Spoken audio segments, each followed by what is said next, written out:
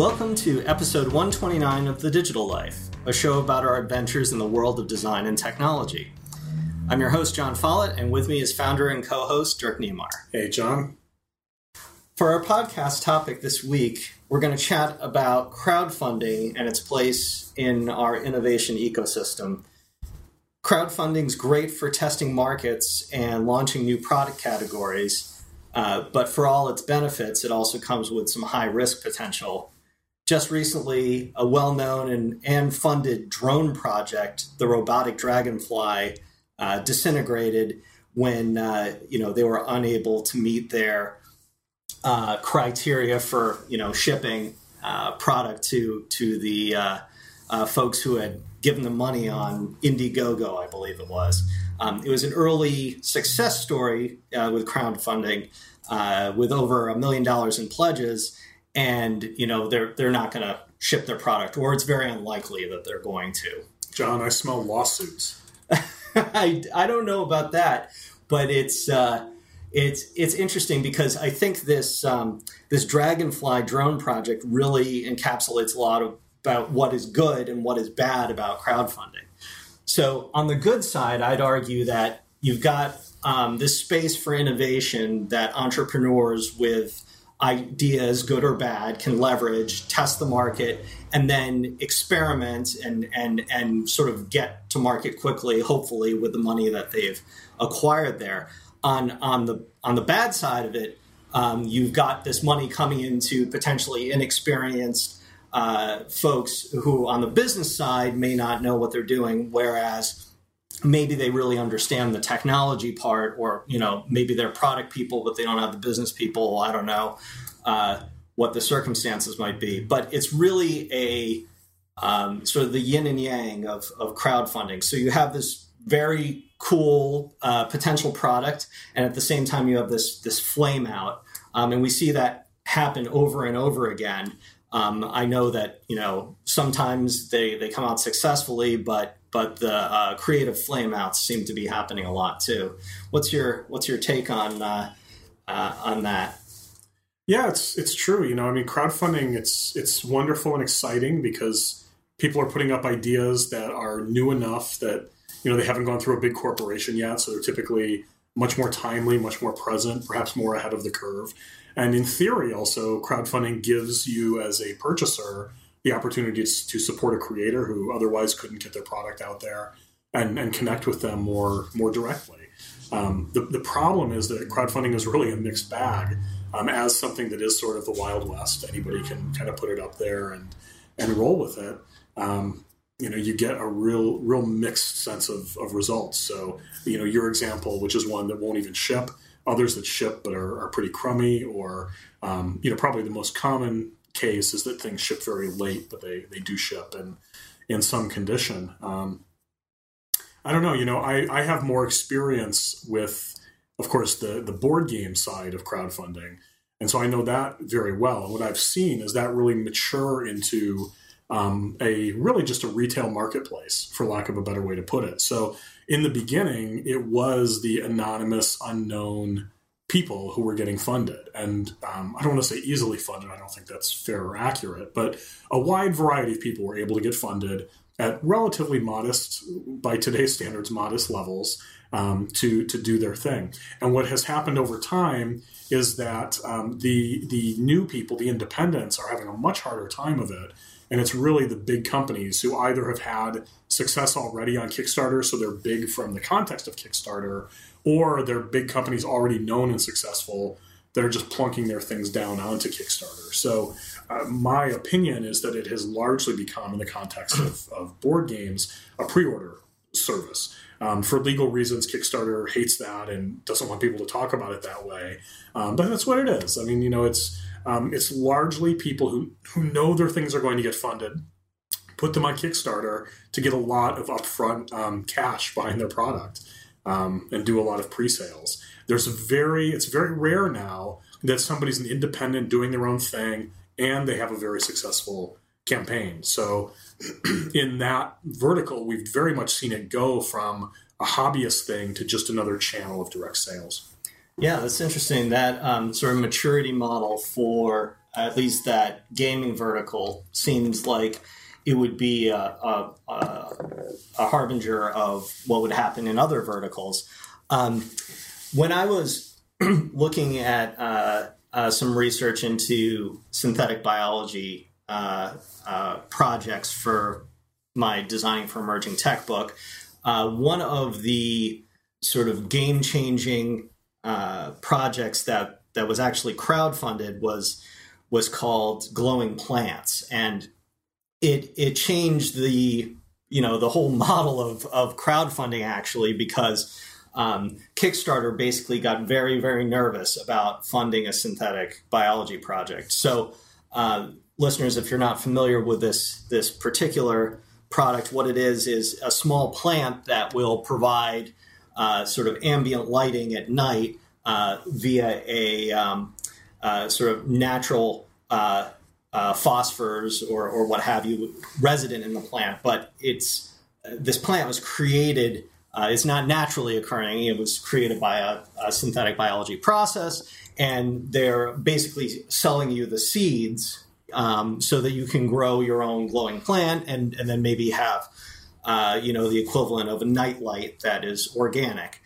So that made Kickstarter, as I said, nervous, and they decided that you couldn't have biological organisms that were sort of the result of a synbio process. You couldn't have those as rewards for Kickstarter campaigns anymore. And so this first sort of highly notable project also became the last highly notable project to be funded on Kickstarter in that fashion.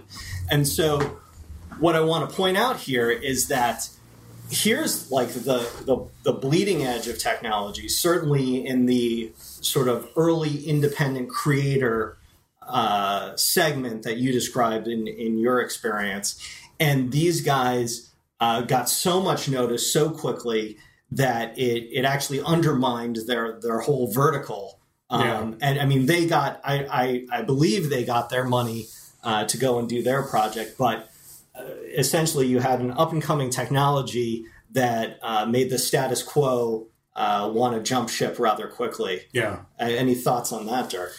Yeah, it's another example of how this new platform gets sucked back down to the lowest common denominator of our society. I mean, legal concerns really undermine so many things in our lives in ways that we've just come to take for granted and accept, but are. And we've seen already with Kickstarter now, recently there was the first successful prosecution where a creator has to give back money and pay all these penalties and all this stuff for a real creator. It wasn't a scam. It was a real person who, through ignorance or incompetence or something, completely failed to deliver. And now they've been taken to court and they've been successfully litigated against. So now that becomes the holy Christ, we have to protect against that happening, a sort of limit changer. And that's why I joked, earlier when you mentioned about the recently failed. Now it's time for the lawsuits to come in.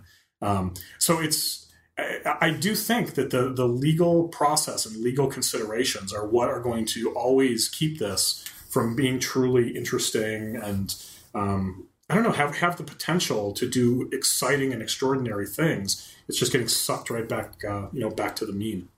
Yeah, I think so. So what excites me still about crowdfunding more as a model and less the particular platforms that we're discussing today is that it connects creative class individuals with a resource and the leverage from that resource, namely money and backers and influence, presumably, that they would not have otherwise, and that gives sort of the independent, the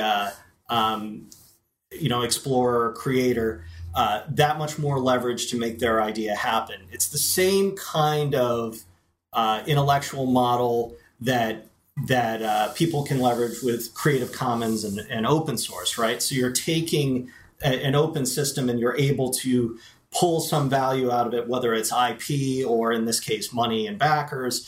And it fuels the forward progress of, whatever your endeavor happens to be. And I think that's important because as sort of knowledge workers and as creative class individuals, we're still really forming the sort of the group types, the organizations, the associations, the way we work together in the 21st century. So we're very much held to 20th century architecture for organizations, corporations, et cetera. And you actually made some reference to that, I think, with the lawsuits, right? So all the laws are sort of geared towards, industrial age thinking, right? Yeah. All the contracts, all the organization.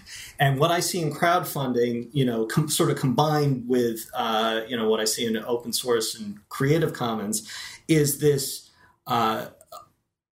a different approach that is, I think, indicative of the direction that we're going as knowledge workers. So there are certain aspects that are of knowledge work which are now sort of free for the taking, or I'll put that in quotes, because you're really leveraging what other people have given you.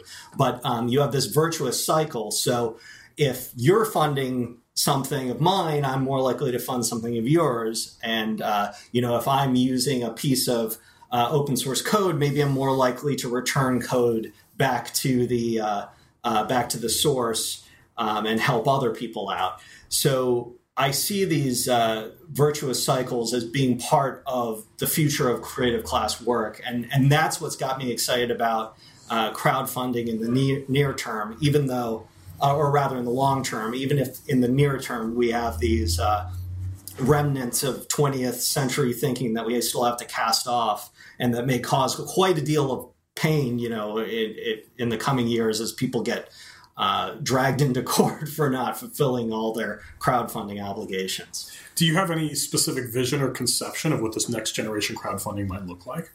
I don't specifically have that, other than I do think that when you see sort of larger entities, whether they're open source organizations or take Linux, for instance, Linux sort of got its bona fides when it started getting installed all over the place on corporate servers, right? For lack of a sort of better measure for it, right? Yeah. So Red Hat Linux is going up against IBM. It's going up against all the big guns that have their proprietary systems, and even IBM, I'm sure, deploys Linux now. Yeah. So when crowdfunding, as you point out, some large organizations are getting into crowdfunding. But when it becomes a de facto way of whether it's pre-ordering or testing the market or what have you, when it becomes part of the language of both sort of the small guy and the big guy. So you and I can go out and get a Linux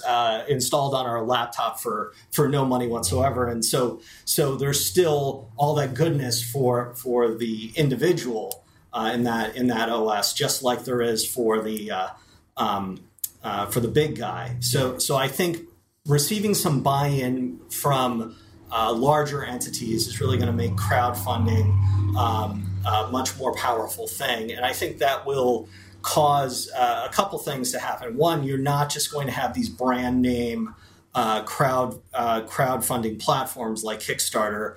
It might just run through your bank or something like that. It might just be another way of, you've got your digital wallet or something and crowdfunded dollars just, go into that. Well, Kickstarter's main role isn't money acceptance, it's marketing, right? Sure. Kickstarter, awareness is the big thing Kickstarter offers. What would the awareness model look like in a post-Kickstarter reality?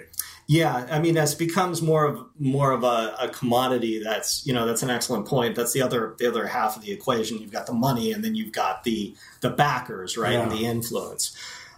So that's a terrific question. I don't know the answer to, but I think that the promise is there for sure, and it might be some multi platform solution. So you've got, if you're a creator of audio, you have all sorts of different avenues where you can distribute your digital music right now. It's not just iTunes anymore, but iTunes sort of broke through and got people to buy digital music. Yeah. So now you have things like Bandcamp. YouTube is starting their audio program. You've got, I think SoundCloud is going to be, or at least providing the audience side of that for audio creators. So I think diversity in the ecosystem will help to get creators a little bit more of that exposure that you're talking about, even if the money side of it, who knows,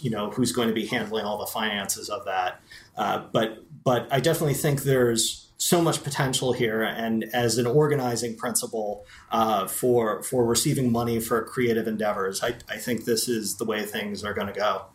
Well, it's exciting to hear you so jazzed up about it. I would say I'm a little bit jaded about crowdfunding, not in a bad way particularly, but certainly the early enthusiasm I had about helping the proverbial starving artist is years in the past. And I've seen it now as just this very, again, transactional pre-order type system.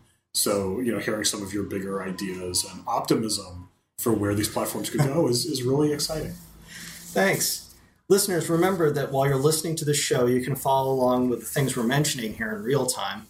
Just head over to thedigitallife.com, that's just one L in the Digital Life, and go to the page for this episode. We've included links to pretty much everything mentioned by everybody, so it's a rich information resource to take advantage of while you're listening or afterward if you're trying to remember something that you liked. And if you want to follow us outside of the show, you can follow me on Twitter at John Follett. That's JONFOLLETT. And of course, the whole show is brought to you by Involution Studios, which you can check out at goinvo.com. That's GOINVO.com.